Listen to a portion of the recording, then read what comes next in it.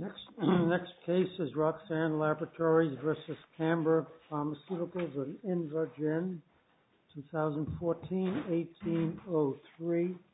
Mr. Schuler.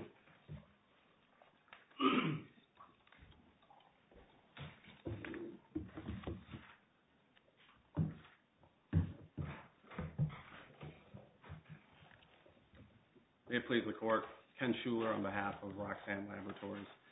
We're here because the District Court committed three fundamental errors in the course of denying Roxane's motion for preliminary injunction relating to Invagen's ongoing sales of its near-identical version of Roxane's patented calcium acetate capsule product. First, the District Court erroneously concluded that Invagen had raised a substantial question on the merits. But that conclusion was predicated on an erroneous claim construction analysis, one that was error both methodologically and substantively. Methodologically, the District Court ignored the fact that the term size 00 that we have here is one of a technical term that needs to be construed from the perspective of a person of ordinary skill in the art, not from the perspective of a layperson. When we start with the intrinsic evidence, there's no special definition of that term in either the patent or the file history. So we have to ascertain the ordinary meaning of that term to the skilled artisan. Not only did the District Court ignore the fact that size 00 is a term of art, it effectively asked for affirmative proof from Roxane that the patentee had used the term according to its ordinary meaning. But that stands claim construction on its head. In the art, is the size of a capsule defined or determined by its diameter, or let's say its size, or its fillability, it's the quantity that it can contain?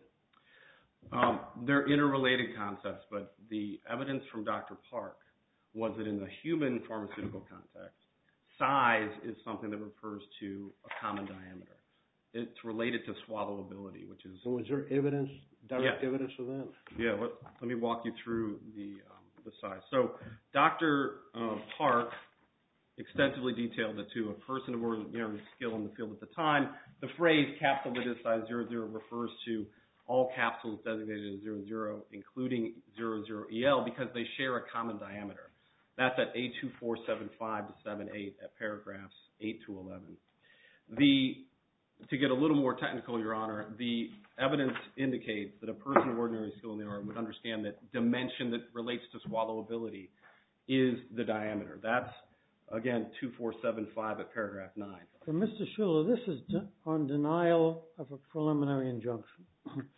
The court didn't really construe the claim, as I understand it, and there's a very high standard of review on preliminary injunction denial, and so if we affirm, you go back and you try your case on what the claim means. Why isn't that the best course for us to follow, given the standard of review? Well, Your Honor, we think that this case is like ARIA Diagnostics, in which when a denial of a preliminary injunction is based upon the predicate that the defendant has raised a substantial issue that goes to the merits, but when that is predicated on an erroneous preliminary claim construction, that is an error of law that needs to be reversed and remanded. Well, did the court make an erroneous claim construction, or did the court say, number one, I'm not construing it, and number two, there hasn't been shown to be a likelihood of success? I think it was the former, Your Honor, and I think that that's actually part of the error. I think that even at a preliminary stage, the court has to discern the ordinary meaning of technical terms like size 00. But maybe the judge finally decided he needed more evidence, needed to do an evidentiary hearing on that. I mean, I guess the question is here, you have something to point to, but the other side also has something to point to. Like, for example, the Lightfoot article that was part of the prosecution history, so technically is part of the intrinsic evidence. And when you look at that Lightfoot article, there's a table in there that makes it pretty clear that capsule size 00 is different from capsule size 00EL. Now, I'm not sitting here saying that must be definitive and dispositive here, but it is evidence on the other side. And then there's another manual excerpt in the record that was submitted by the other side that shows, again, a differentiation between capsule size 00 and capsule size 00EL. So I could see, from the district court's point of view, why he was troubled in trying to understand what does this term mean to one of ordinary skill in the art when there's evidence pointing like this. So why is he going to grant a preliminary injunction? Well, let me talk about one methodological point, and then I'll come to the Lightfoot reference, because I think that it actually goes the other way. But the methodological point is that the district court understood and acknowledged that Roxanne had proffered substantial evidence relating to the fact that a person of ordinary skill in the art would construe the term in the manner we proposed, but rejected and refused to consider that evidence on the ostensible basis that that's the wrong place to start claim construction. But as this court said in Phillips, the understanding of a person of ordinary skill in the art, the manner in which they understand a claim term, provides an objective baseline from which to begin claim construction. So our concern is that the district court did not even begin the analysis with the right frame of reference. That's the fundamental error, because once you ground yourself in the science, in the specialized technical terms at issue, you understand that Lightfoot and all the other references point to a single ordinary meaning. And your fear is that the court is stuck with that understanding, that perception? Well, our fear is that the methodology was pretty clear. I mean, the court was making references to things like the claim language being in the context of pharmaceutically acceptable capsule. The court said that that's just a tangent. But it's not a tangent. As Phillips says, the manner in which a claim term is used in the context of the claim itself is often highly instructive. As Judge Lori said, don't you now have the opportunity to go back and to show what one skill in the art would define as the differences in the capsules? And we certainly, will attempt to do that. The question today is, given the clear errors, both methodologically and substantively, that the district court committed, we're entitled to more than that. We're entitled to a remand with instructions that they have not raised a substantial question going to patentability. And should I come back to your question about Lightfoot? So Lightfoot is not inconsistent with the ordinary meaning for a number of reasons. The first is Dr. Park considered it and explained that to a person of ordinary skill in the art, they would understand that there's only 8 capsule sizes. There's a number of references that we proffer that indicate that. And given that, that chart would show 12. But the persons, including the treatise from Banker, say there's only 8.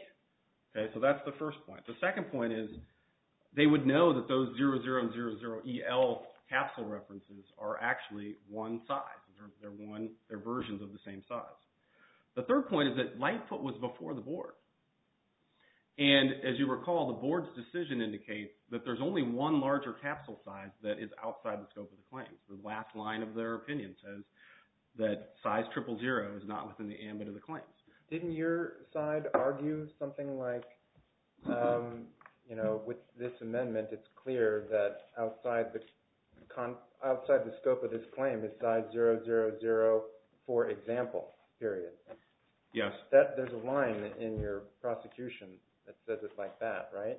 Which potentially suggests that out beyond size 000, there can be and is something else also excluded from the scope of the claim. What would that be? That would be A323. Right, but no, what would that other size be besides size 000? The sizes are depicted at A323, and those are veterinary sizes that start, I think, at size 7.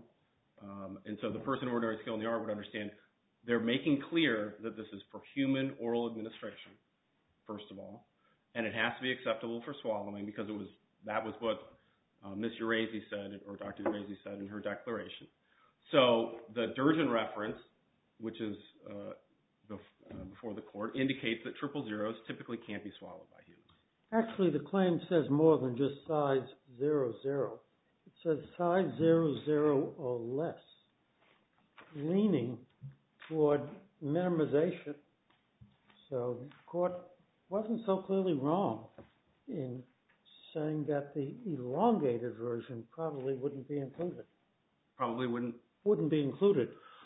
Well, I think that that's just an assumption that, again, is not grounded in the perspective of the person ordering skill in the art. Dr. Park's declaration was unrebutted. He's the only person that spoke to what's the perspective of a person of ordinary skill in the art. And his opinions were well grounded in the independent references. The Durgin reference, for instance, Your Honor, says triple zeros are not typically swallowable, but those in the size 00 family are. And the context in which the claim language appears, pharmaceutically acceptable capsule, said capsule that is size 00, is exactly the type of language that is of inclusion. For instance, if I were to say a shoe that is size 10, people would understand that it would include a size 10 wide. A size 10E shoe is one that is size 10. And that language was ignored by the district court. The context in which it appears, pharmaceutically acceptable, meaning swallowable, and the extrinsic evidence indicating that size 00EL, the Health Caps USA reference says size 00EL capsules are a great swallowable alternative to the... If I can swallow a capsule that's that long, if it's elongated, it might be a different story.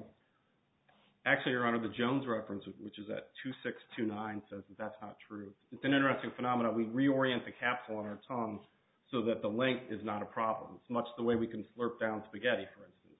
The dimension that impacts swallowability is diameter, and that's what Dr. Park explained, and that's what the You seem to point to support your position. You point to different portions of specification, for example. When I look at that, I don't see that the specification directs itself to size and diameter, but rather in field capacity. It talks about doses and the amount of content that a particular pill can take or capsule. Isn't that significant?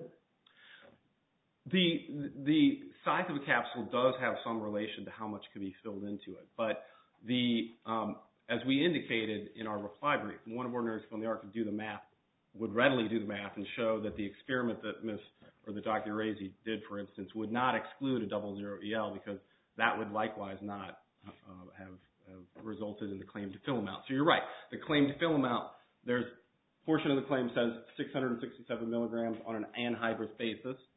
Another part of the claim says in a pharmaceutically acceptable capsule, said capsule that is size 00. So we still have to discern what the ordinary meaning of size 00, which is a technical term in this field, is to a person of ordinary skill in the art. Do you have A2101 with you right now? 2101? 2101.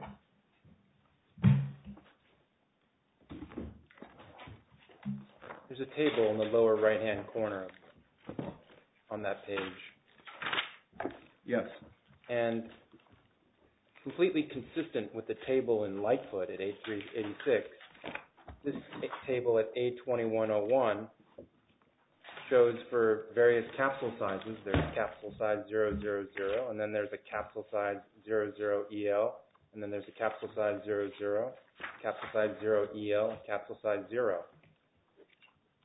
This table, this reference, seems to strongly suggest that there's a difference in understanding about capsule size 00 and capsule size 00EL, which is, I'm not one of ordinary skill in the art, but I can read a table just like I can read the Lightfoot table, which is what your client relied on in prosecution history. Now,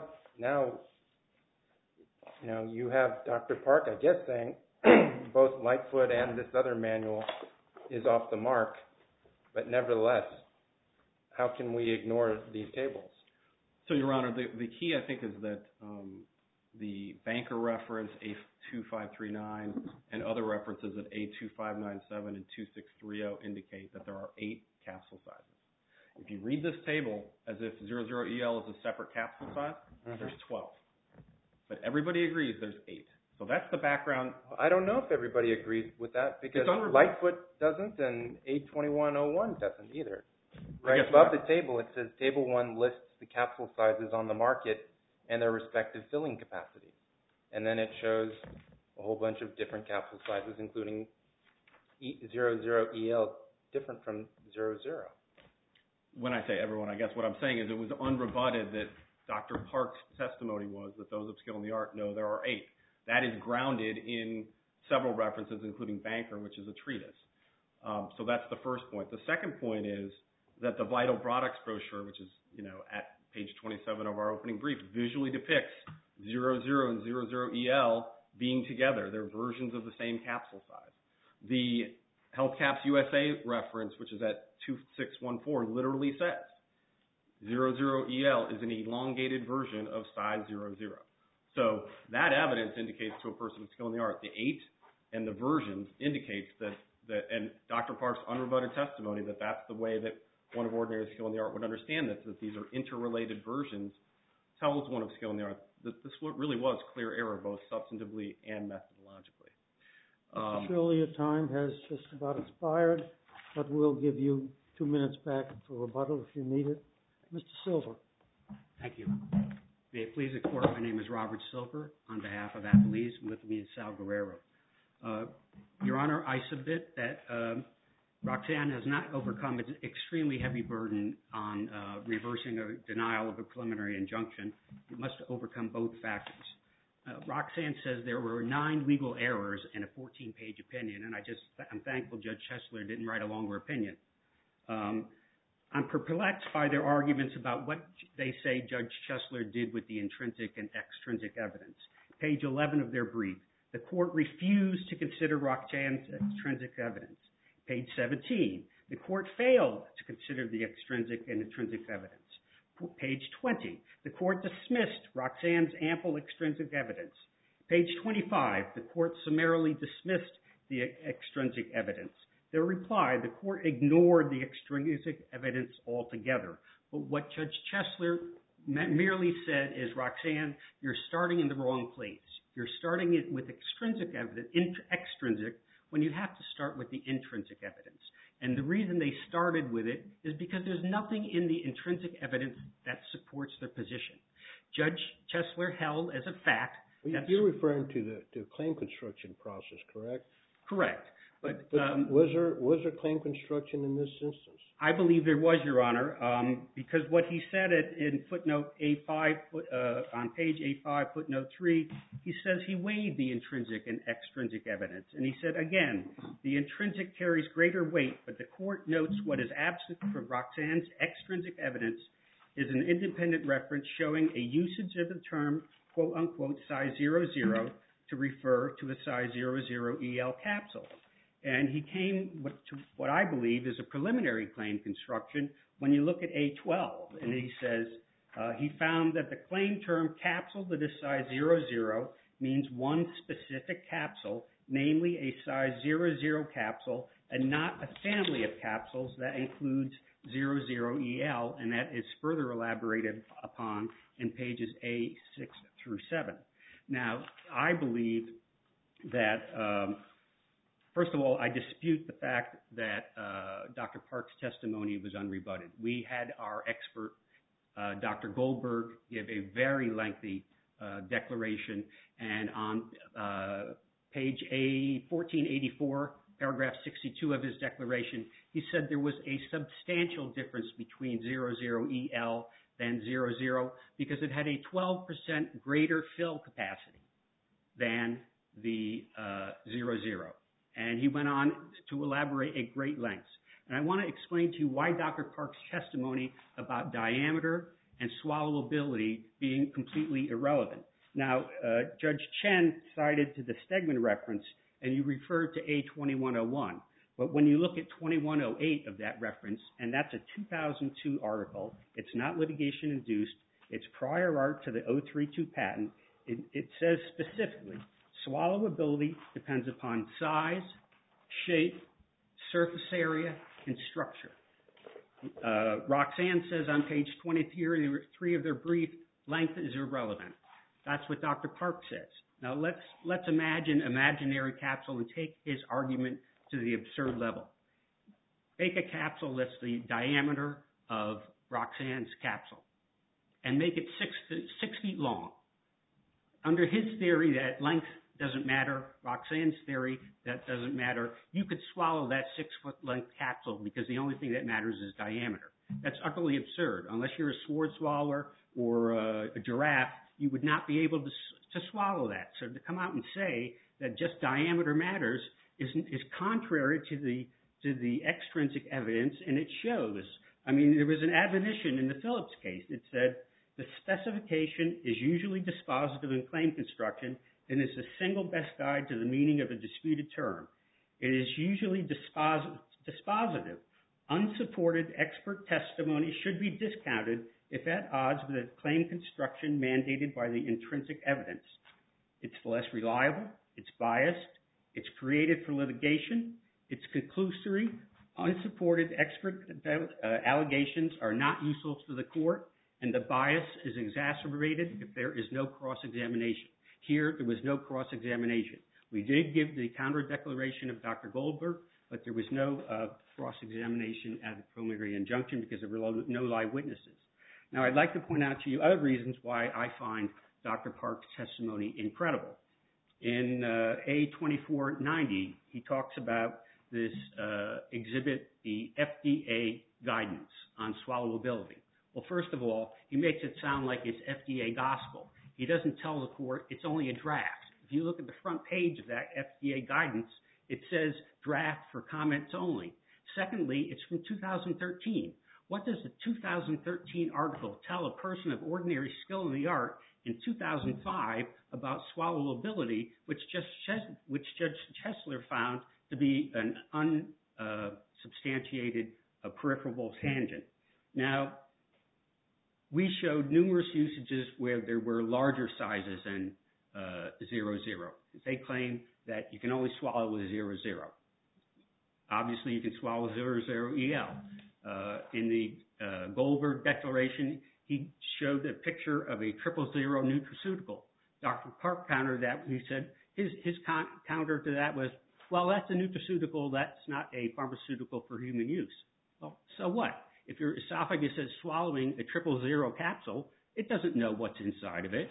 We also had in Exhibit 22, 23, and 24 to my declaration, which did not make it into the appendix, 2 commercial products in 000 size on the market, Fiorinol and Keflex.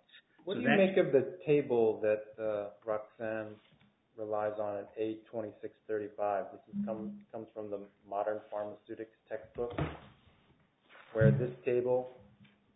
I'm sorry, what was the page again, Your Honor? A2635. This is a table that, again, I'm not one of skill in the art, but the table makes it pretty clear. Is that the Banker reference? Is it the Banker reference? Yeah, I'm trying to determine who wrote this. I'm not sure. Oh, well, Your Honor, again... Doesn't this one show that, EL and standard are subsets of a particular capsule size?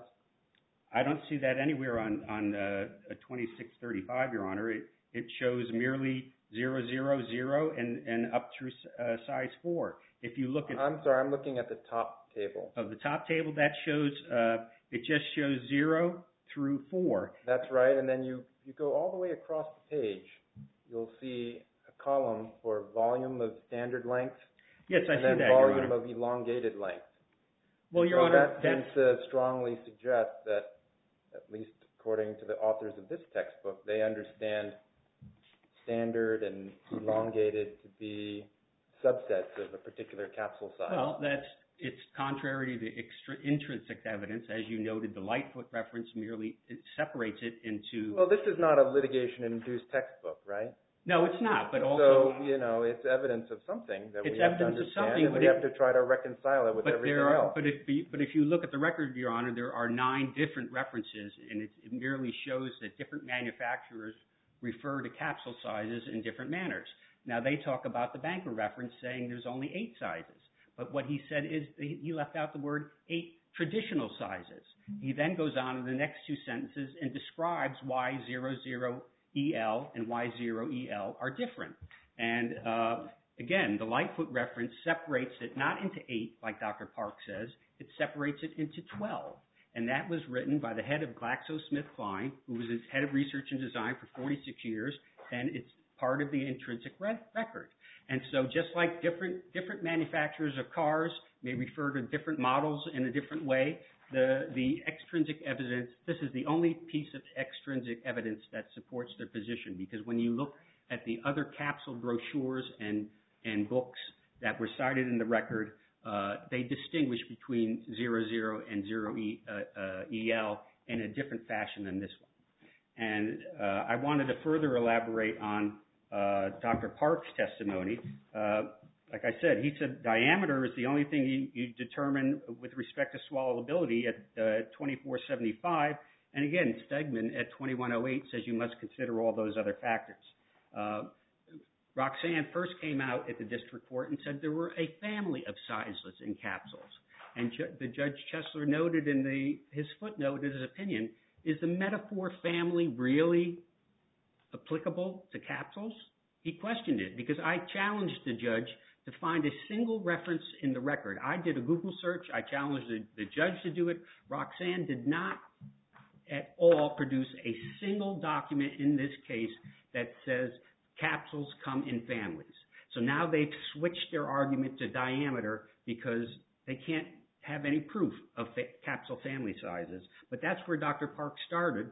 And Dr. Goldberg, again, at 1484 of the appendix, paragraph 62, said in this field, and he's been in this field 50 or 60 years, there's no such thing as a family of capsule sizes.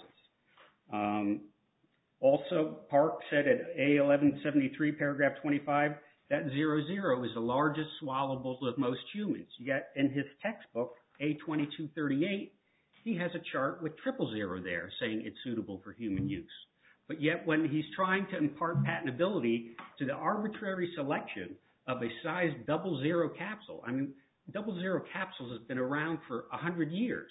What's patentable about that? I mean, all they did was take a 00 capsule, take 667 milligrams of calcium acetate, which was disclosed in the Foslo reference, and use a 60-year-old technique of dry roller compaction. I mean, that's their invention here.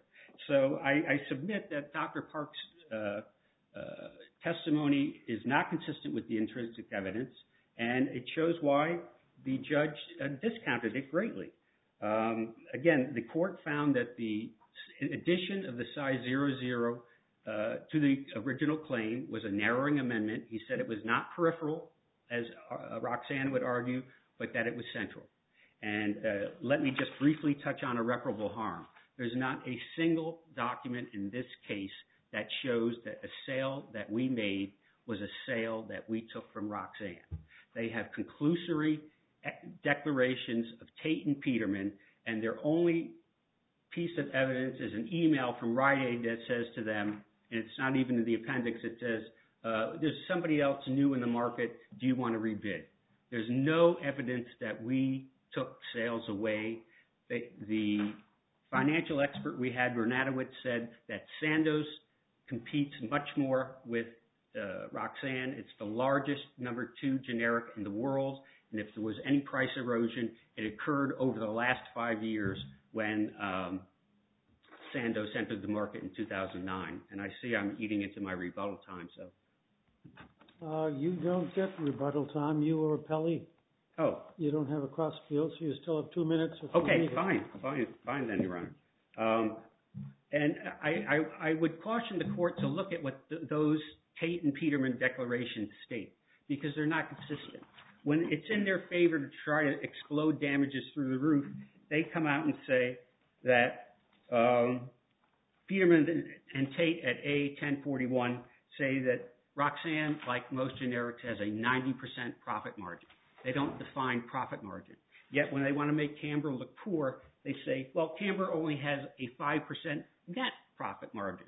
Well, net profit margin and profit margin are two different things, but they don't come out and define what profit margin is. So how can you say that they're 90%? I mean, profit margin can be net of rebates, net of returns, net of manufacturing costs. I mean, there's no definition there, and our expert said at 1439 it was purely speculative. There was no evidence that the sales that we made had anything to do with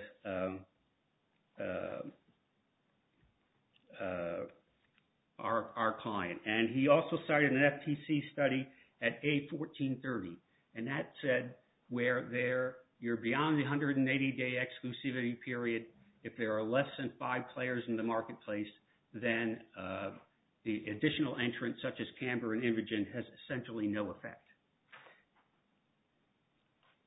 And Tate's declaration, paragraph 44, is purely speculative. He said, it will be difficult for Roxanne to regain its prior formulary state. That doesn't mean it's impossible. And in fact, our expert showed earlier when Sandoz was unable to supply product to the market, Roxanne was able to regain its price. So price erosion is reversible, and they are purely speculative in their financial declarations. Their declarations assume lost profits, price erosion, and treble damages, which we submit upon the denial of preliminary injunction. I don't see how we're going to prove willful infringement, but we'll see what this court has to say about that. They've asked that this be vacated and remanded, and we submit that they would be impossible for them to prove price erosion in view of the fact that there are now additional players in the marketplace. Thank you, Your Honor. You now have exceeded your time. Thank you, Mr. Silver. Thank you. Mr. Schuler has, a couple of minutes or a minute? 2 minutes. Very briefly, I think that the fundamental problem here is that they appear to dispute what the ordinary meaning is, and that the district court never grappled with that issue. And under Teva, that's clear error. I mean, the district court has to grapple with the evidence, ascertain the ordinary meaning, and as the Supreme Court indicated, then discern whether the artisan would ascribe the meaning to that term in the context. Does the district court judge have to do a Markman hearing and a Markman order before granting or denying a preliminary injunction? No, I don't think that's reasonable. I think this court has constantly said it has to be a preliminary analysis. Right. Obviously, we're going to have greater evidence at the Markman hearing than we did at the preliminary injunction stage, but the methodology still has to be the same. We don't approach the preliminary claim construction differently than we would approach the Markman, full Markman. Second point I make is he said the specification, is usually dispositive. Here, the specification gives an embodiment involving size 00 capsules. But under their version of the ordinary meaning, we'd be limited to that embodiment. When the specification specifically says it's not limited to the preferred embodiment, and under this court's precedent, including ARIA Diagnostics and MedRad, it can't be limited. There'd be an error of law to have what the district court did, which is to limit us to one embodiment described in the specification. Lastly, the file history. The file history includes statements, including at the A347, where the patentee referred to the size 00 capsules in the plural claimed. That's only consistent with Roxanne's proper construction. And the last point I'll leave you with is there may be a difference, but at least our construction, our proposed construction, harmonizes the various references. Their proposed construction cannot harmonize any of the ones that I've presented to you here today, nor that statement in the prosecution history. Thank you, Mr. Schuler. We'll take the case under advisement. All rise. The Honorable Court is adjourned from day